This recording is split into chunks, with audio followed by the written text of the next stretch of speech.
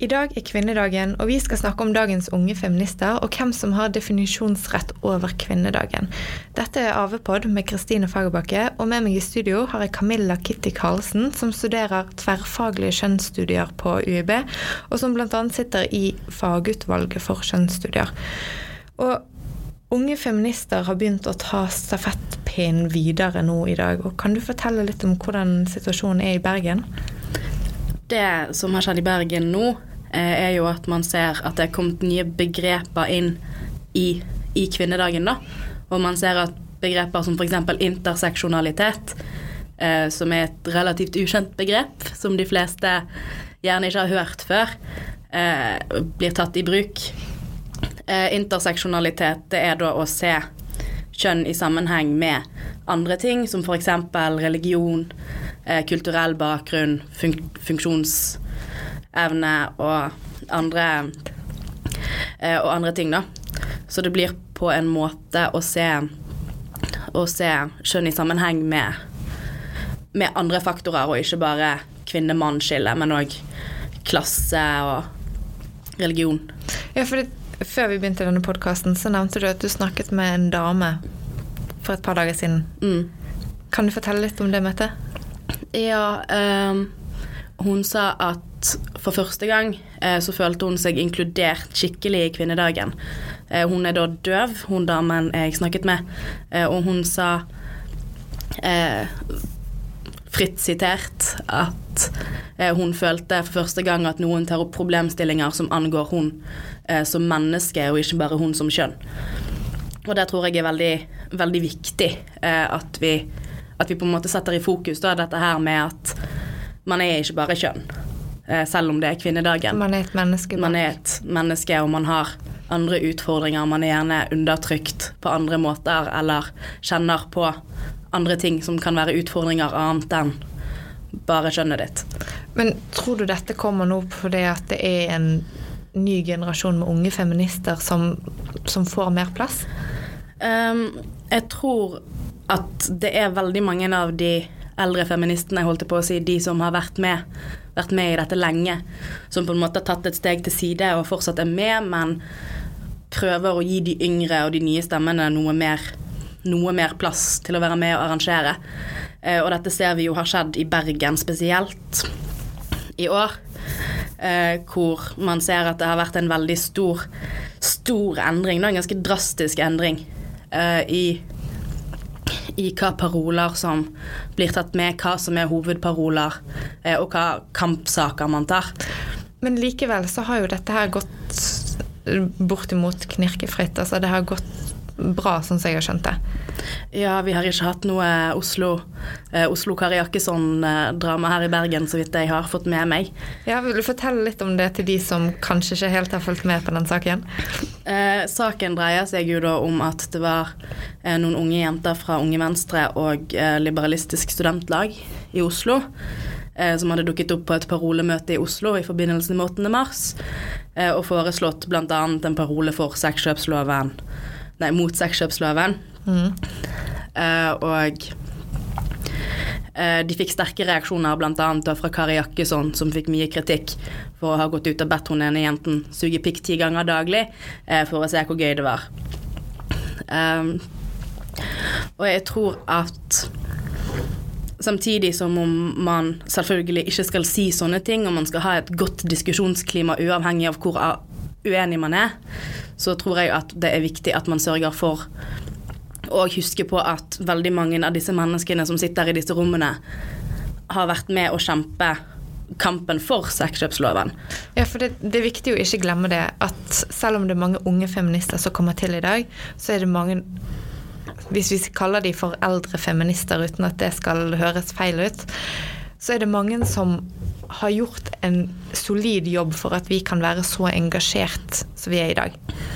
Det tror jeg, og det tror jeg også blir et veldig sårt punkt for veldig mange når dette angripes. For man kan jo mene hva man vil om sexkjøpsloven, og likevel skjønne at man føler gjerne at arbeidet som man har holdt på med i mange år, og de politiske kampene man har tatt, og all kjeften man har fått, og alle debattene man har tapt og vunnet, på en måte blir litt forgjeves da. Når bare noen år etter at du har fått igjennom en lov du har kjempet hardt for, så begynner folk å foreslå å fjerne den igjen. Ja. Men det jo ikke bare de som aktive feminister som møter opp på kvinnedagen. Nei. Og i 2014 så jo vi et stort engasjement med tanke på reservasjonsretten. Hva tenker du om det?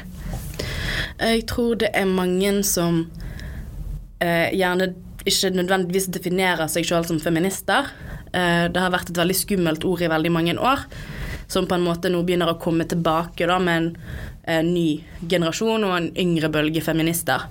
Men jeg tror også at det mange ofte eldre og ofte litt sånn sovende kvinnesaksforkjempere som kommer når det virkelig gjelder, og når vi ser at det blir behov for å vise at vi en bred mobilisering, selv om vi ikke nødvendigvis alltid flere tusen som går i tog hvert år. Men tror du at folk kan synes at det litt skummelt?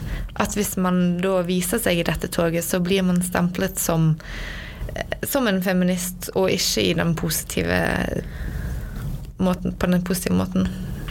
Både ja og nei, tror jeg. Jeg tror det ville vært veldig stigmatiserende å gå bak parol til for eksempel 8, uten at jeg skal uttale meg noe særlig om en organisasjon som jeg personlig ikke medlem av da.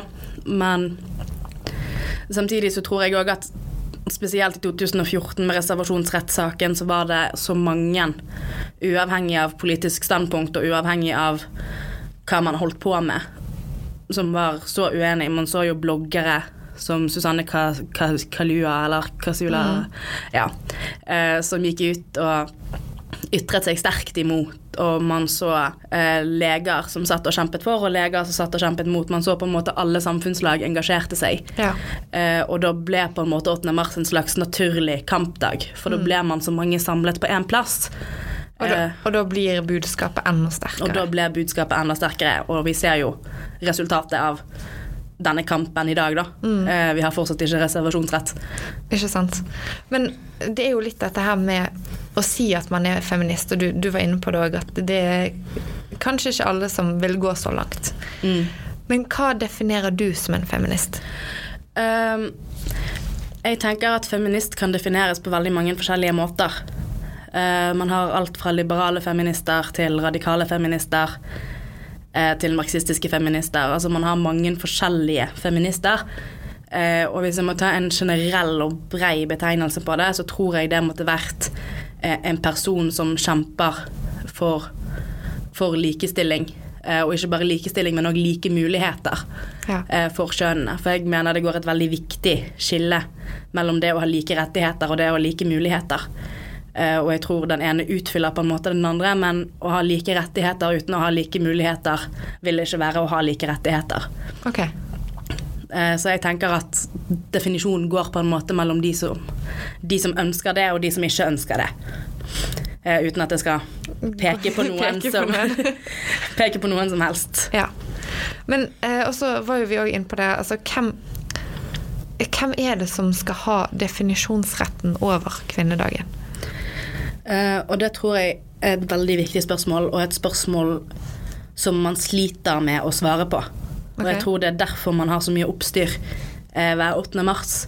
Jeg tror det fordi at man ikke helt har bestemt seg for hva kvinnedagen skal være. Jeg snakket med noen i går i forbindelse med dette, og spesielt mange liksom pekte på at de mente at kvinnedagen var noe som bør feires. Og her går jo det et veldig tydelig skille da. For jeg personlig mener jo for eksempel at kvinnedagen en kampdag.